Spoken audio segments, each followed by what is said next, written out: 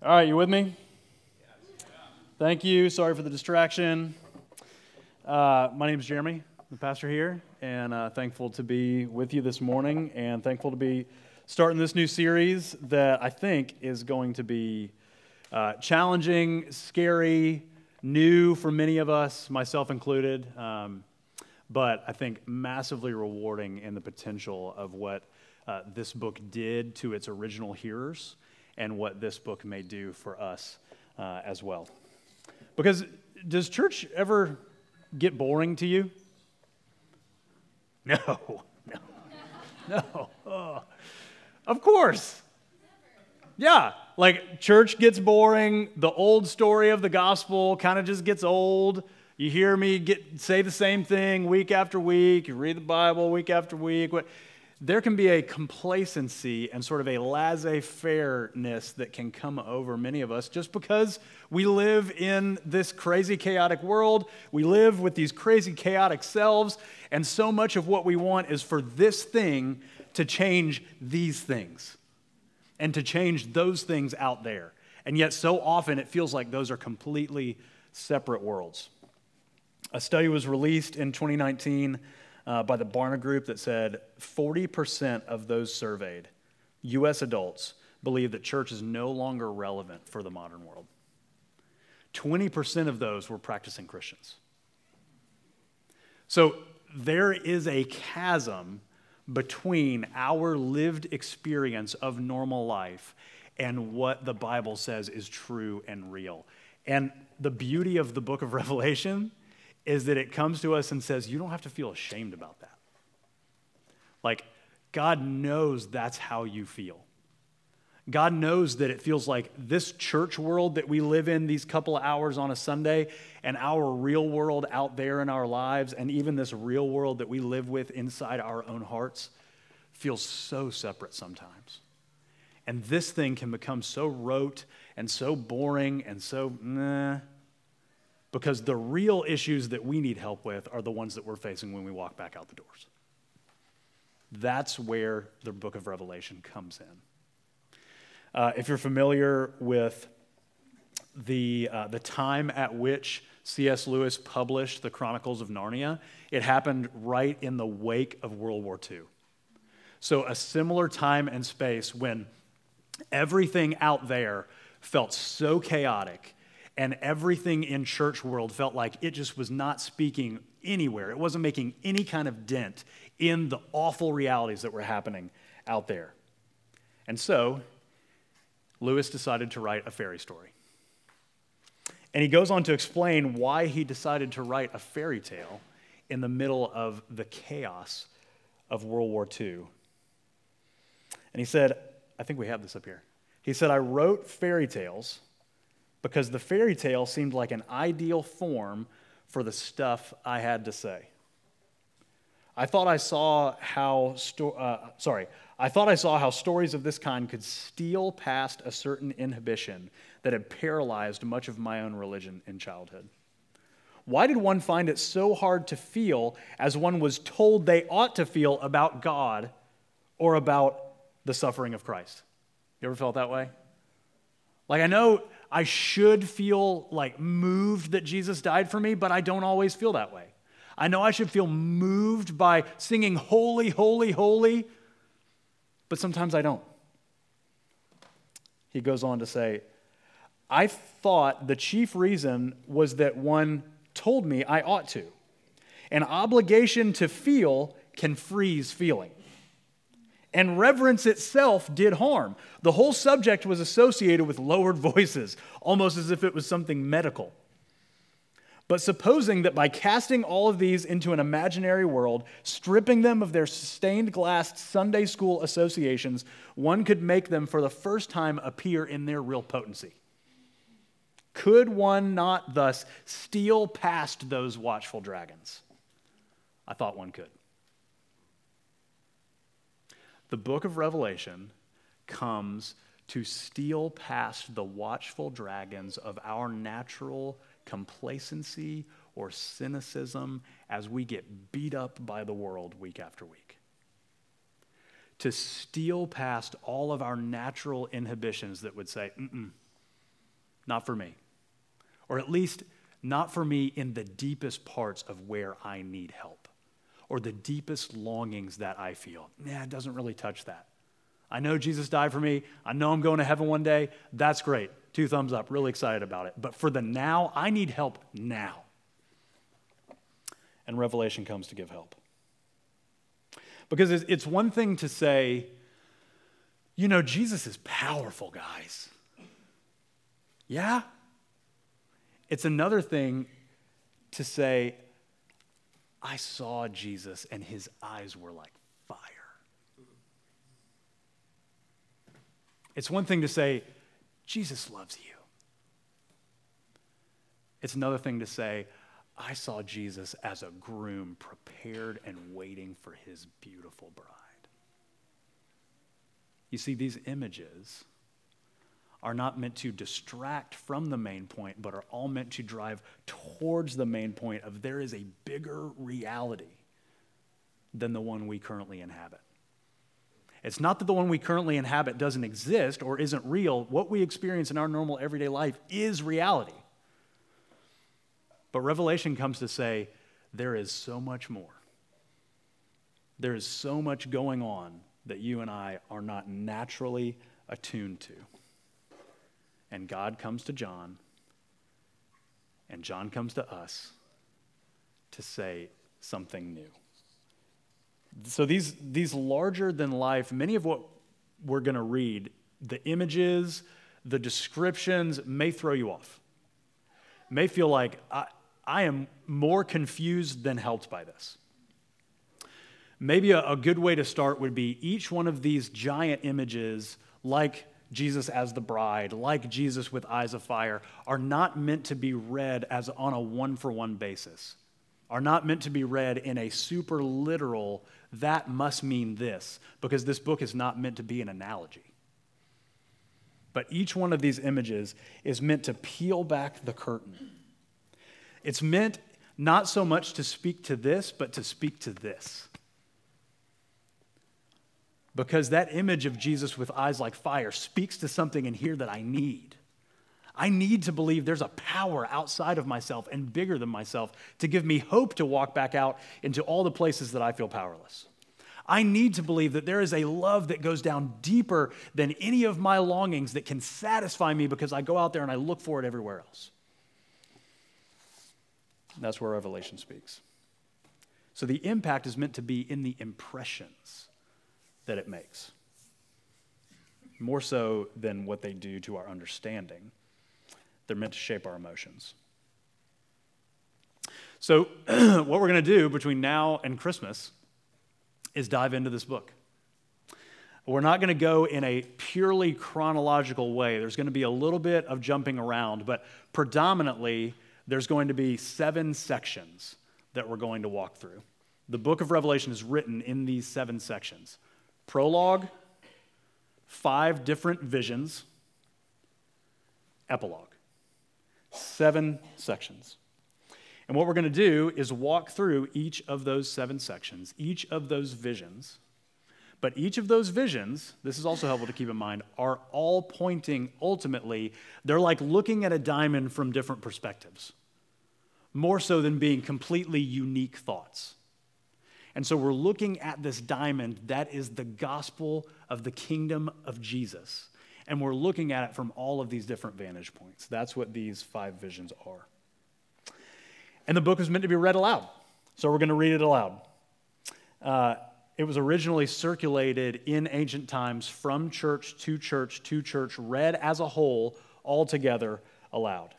And so bring yourself, as it were, back into that first century context where you were feeling the weight of persecution, where you were feeling the weight of the brokenness of this world, outside and inside of you, hungry for hope.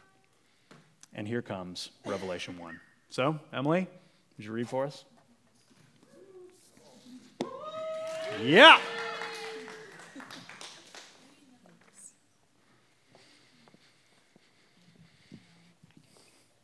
John to this, can y'all hear me?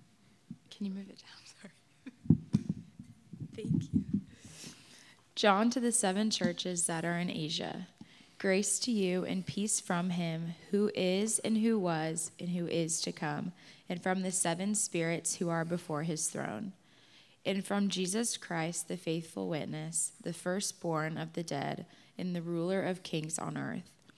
To him who loves us and has freed us from our sins by his blood, and made us a kingdom, priests to his God and Father, and to him be glory and dominion forever and ever. Amen. Behold, he is coming with the clouds, and every eye will see him, even those who pierced him, and all tribes of the earth will wail on account of him. Even so, amen. I am the Alpha and the Omega, says the Lord God, who is and who was and who is to come, the Almighty. I, John, your brother and partner in the tribulation, in the kingdom, and the patient endurance that are in Jesus, was on the island called Patmos on account of the word of God and the testimony of Jesus. I was in the Spirit on the Lord's day, and I heard him behind me, a loud voice like a trumpet, saying, Write what you see in a book and send it to the 7 churches, to Ephesus, and to Smyrna, and to Pergamum, and to Thyatira, and to Sardis, and to Philadelphia, and to Laodicea. Then the 7th angel blew his trumpet, and there were loud voices in heaven, saying, The kingdom of the world has become the kingdom of our Lord and of his Christ, and he shall reign forever and ever. Word of the Lord. Thanks be to God. Great job. Thank you. Wonderful. Thank you, Emily. One other thing that I want to mention. Can I borrow this for a minute? Yeah. One other thing to mention, if following along in sermons is hard for you, if you're a middle schooler or a high schooler sitting in here for the first time, or if you still have the brain of a middle schooler and a high schooler like all of us do, this clipboard is a way to think through and listen through to the sermon. So you can find those clipboards on the back. Just wanted to mention that. Hadn't done that in a little while. Thank you. Okay. So here's what we're going to do. Very, very introductory sermon this morning. The revelation of Jesus Christ. What is it? Why does it matter? That's all we're going to try to do. There will be many other weeks to get into some of these weeds. Okay, the revelation of Jesus Christ. What is it? So picture this. You're John, the apostle, the one who Jesus loved, the writer of the Gospel of John, who had lived with, been with, and watched Jesus heal and love and speak and die and rise and ascend. He had now lived over 80 years of his life faithfully, continuing to witness about this Jesus who was his friend. And here you are. It's AD 96. And you're on an island. Not metaphorically, actually on an island. He's sitting in a cave outlooking the Aegean Sea. This cave had been hewn out by wind and waves, battering it for generations. He can hear the clink, clink, clink of rocks being smashed by pickaxes, and the crack of whips from Roman soldiers who were holding these prisoners at bay. He himself was a prisoner at this time. He'd been sitting in this cave, which also doubled as his cell for the past 4 years. When it says in verse 9 that I, John, your brother and partner in the tribulation and kingdom, was on an island called Patmos because of the word of God and the testimony of Jesus. What he's saying is, I'm here and have been here for the past 4 years, exiled as a prisoner because I opened my mouth about Jesus. Particularly, there had been a Roman emperor who had come to power named Domitian. And Domitian was particularly insecure, and the more insecure you are in leadership, the more you have to oppress those around you to receive that which you are hoping to get, which is power and glory. And so he decided that not only was he the Roman emperor, but he also asked everyone to call him Lord and God. And in order to now venerate his lordship and his godness, everyone had to enter the temple, had to take a pinch of incense, had to put it on the altar, and had to say, "Hail, Caesar. Caesar is Lord." This is one in the line of many Caesars, of many Roman emperors who had done similar things, but this one just upped the ante. And so it was that brought John to that moment on that altar where he had the opportunity to either hail Caesar or hail his Lord, his friend, his king who he had seen live and die and rise. And he said, "I can't do this." And they said, "It's all you just got to just do this and put it. I can even help you. I'll just put your hand right in it's all you have to do." He said, "No, I can't." And he was such an influential Christian in that area at that time. Perhaps that's why he wasn't just martyred on the spot. He wasn't just initially killed for this murderous accusation that actually Caesar wasn't Lord, but Jesus was. Instead, they took him away, they put him on this island, and there he had been for the past 4 years. And then verse 10 goes on. "I was in the Spirit on the Lord's day, and I heard behind me a loud voice like a trumpet, saying, 'Write what you see in this book and send it to the 7 churches.'" So, presumably, one day he's in his cave, he's awaiting his next work detail, and he's in prayer.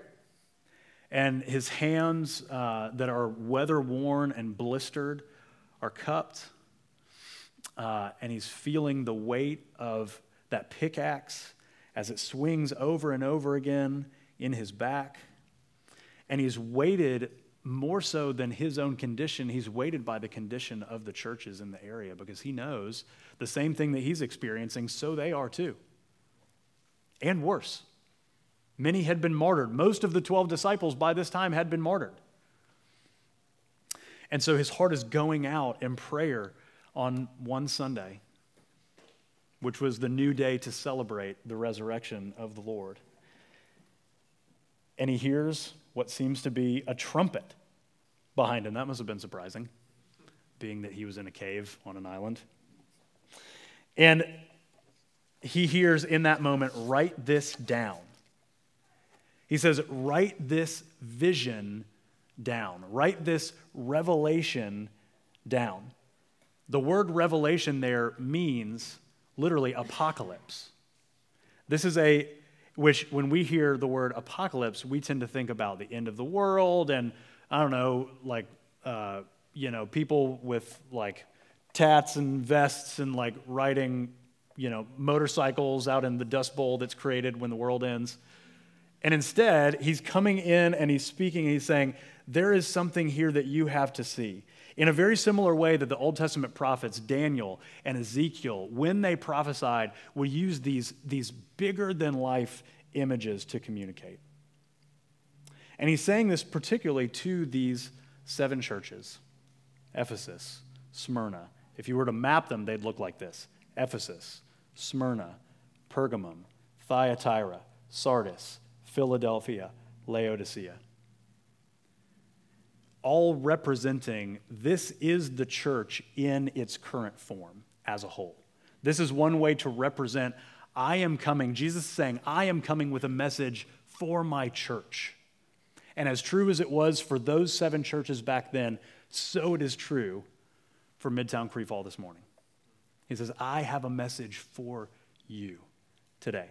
Now, kind of like Zach Morris in Saved by the Bell, where sometimes he would go meta and like pause everything that was happening around him and like step out for a minute. We're going to have to do this as we go on because there's moments where we need to understand a little bit more in detail about what's going on. So, pause. This is a little glossary moment. When you see the word 7, which, by the way, we've already said there's 7 books, 7 ways that this book is divided up. When you see there's 7 spirits, around the throne here, when you see that there are 7 churches here, all of those 7 is meant to represent completion, fullness, perfection. So again, he's saying to these 7 churches, but by way of saying, this is a complete picture of my church. So he's representing the entire church, both then and forever. Okay, now we can enter back in. So the revelation of Jesus Christ, meaning the writing, there is a unique genre of writing called apocalyptic literature. Similar to the fairy story that C.S. Lewis was talking about. We know that we don't live in a world with magic fauns who play flutes, but we wish we did. And in the same way, these images are being used to communicate something that is true using bigger-than-life images that are not necessarily accurate by way of literacy. They're not to be taken literally.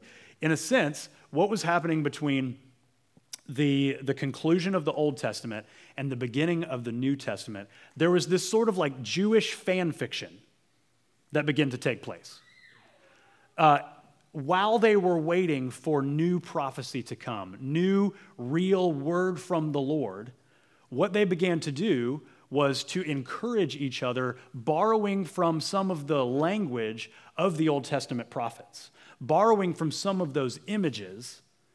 They would then take those and weave those into these stories that would be communicating hope and truth and reality. God is real. He is alive. He is at work. I know he's quiet right now, but that does not mean he is gone or that he has forgotten us. And in that same style of writing, so this book now takes on that same genre. So this is meant to be read in that style. Here's some common features.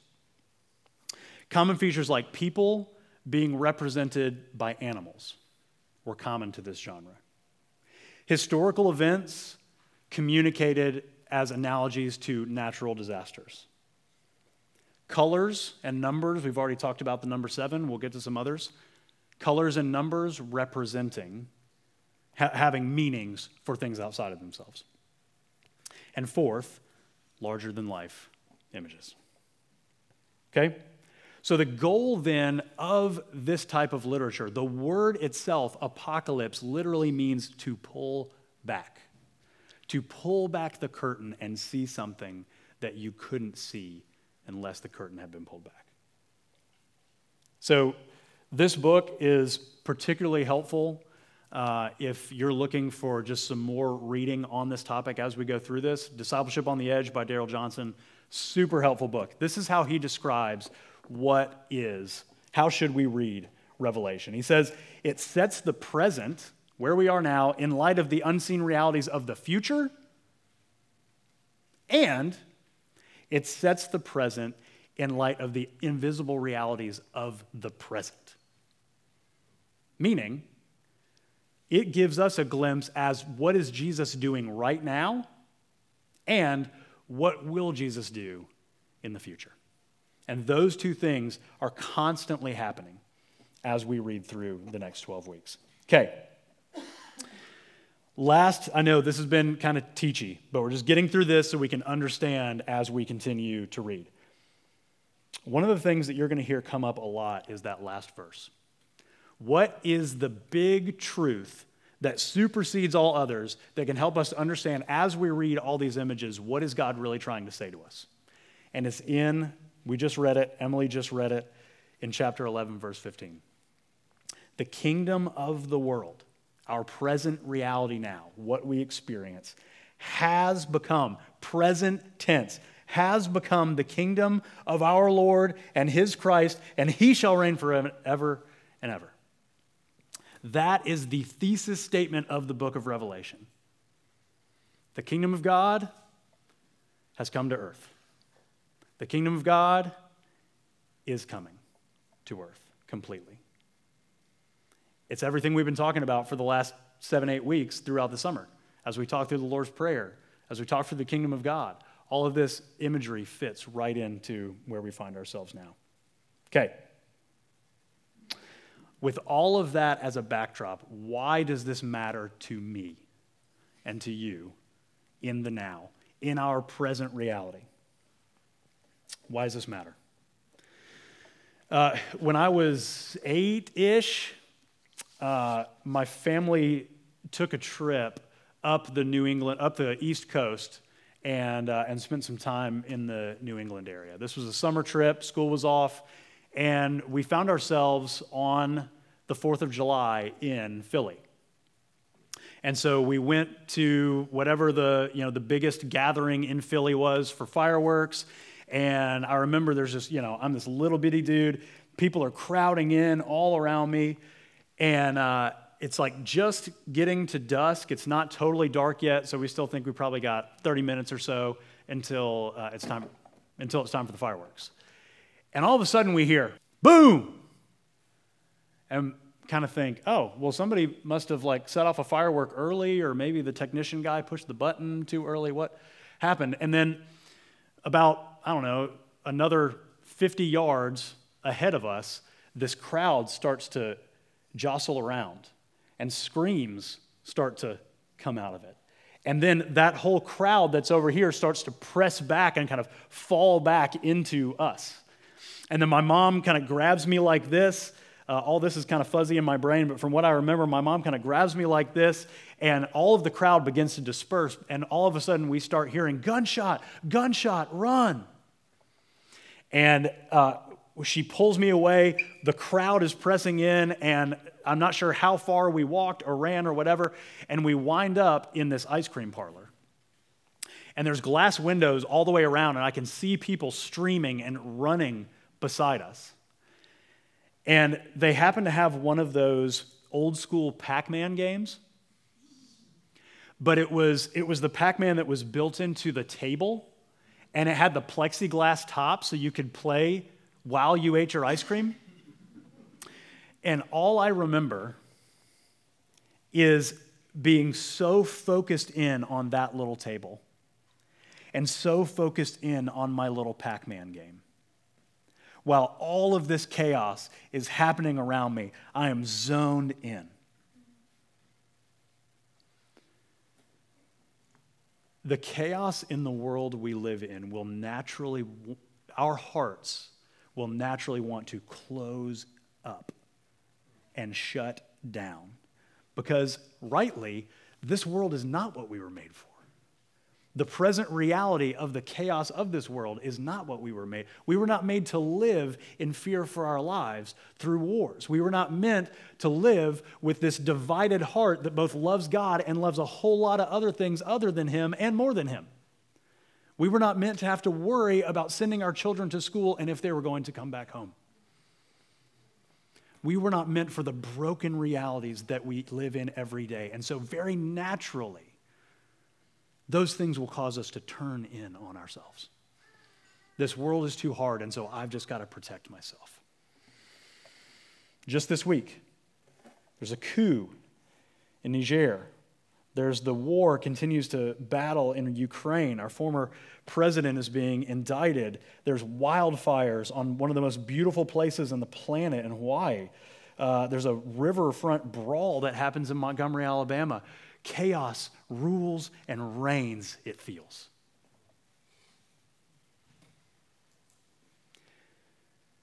And in the same way, when that happens, in all of our normal life, let alone the 24-hour news cycle, when we're overwhelmed by parenting, when more money is going out than is coming in, when illness is breaking our body down, when our to-do list is longer than the time there is in the day, when our car breaks down, when we have a fight with a friend, when marriage is difficult, all of those things will naturally want to shut us down.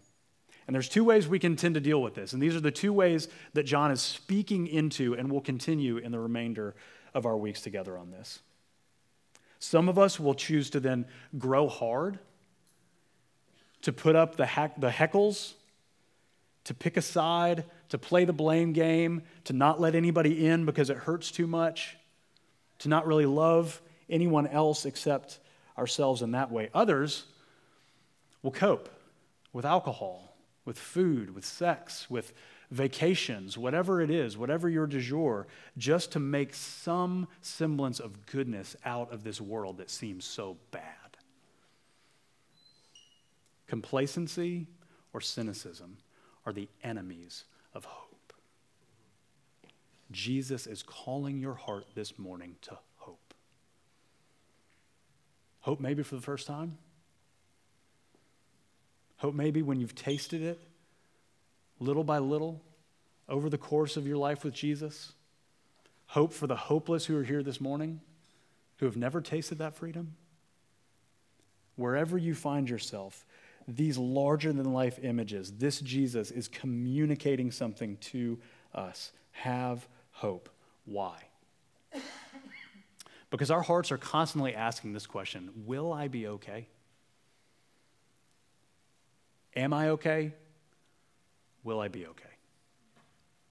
And again, hear Jesus' compassion. These are not places for us to turn away from him in shame. Jesus, I have done this. I have been complacent with this life that you've given me. I have grown cynical and had my heckles up against everybody else because it hurts too much. Jesus knows what sin has done to you. He knows what the brokenness of this world has done to you, and he has come to bring comfort and to bring hope. And so he says these three things about himself. Listen to his first words in the passage that Emily just read. He doesn't say get in line. He says grace and peace to you.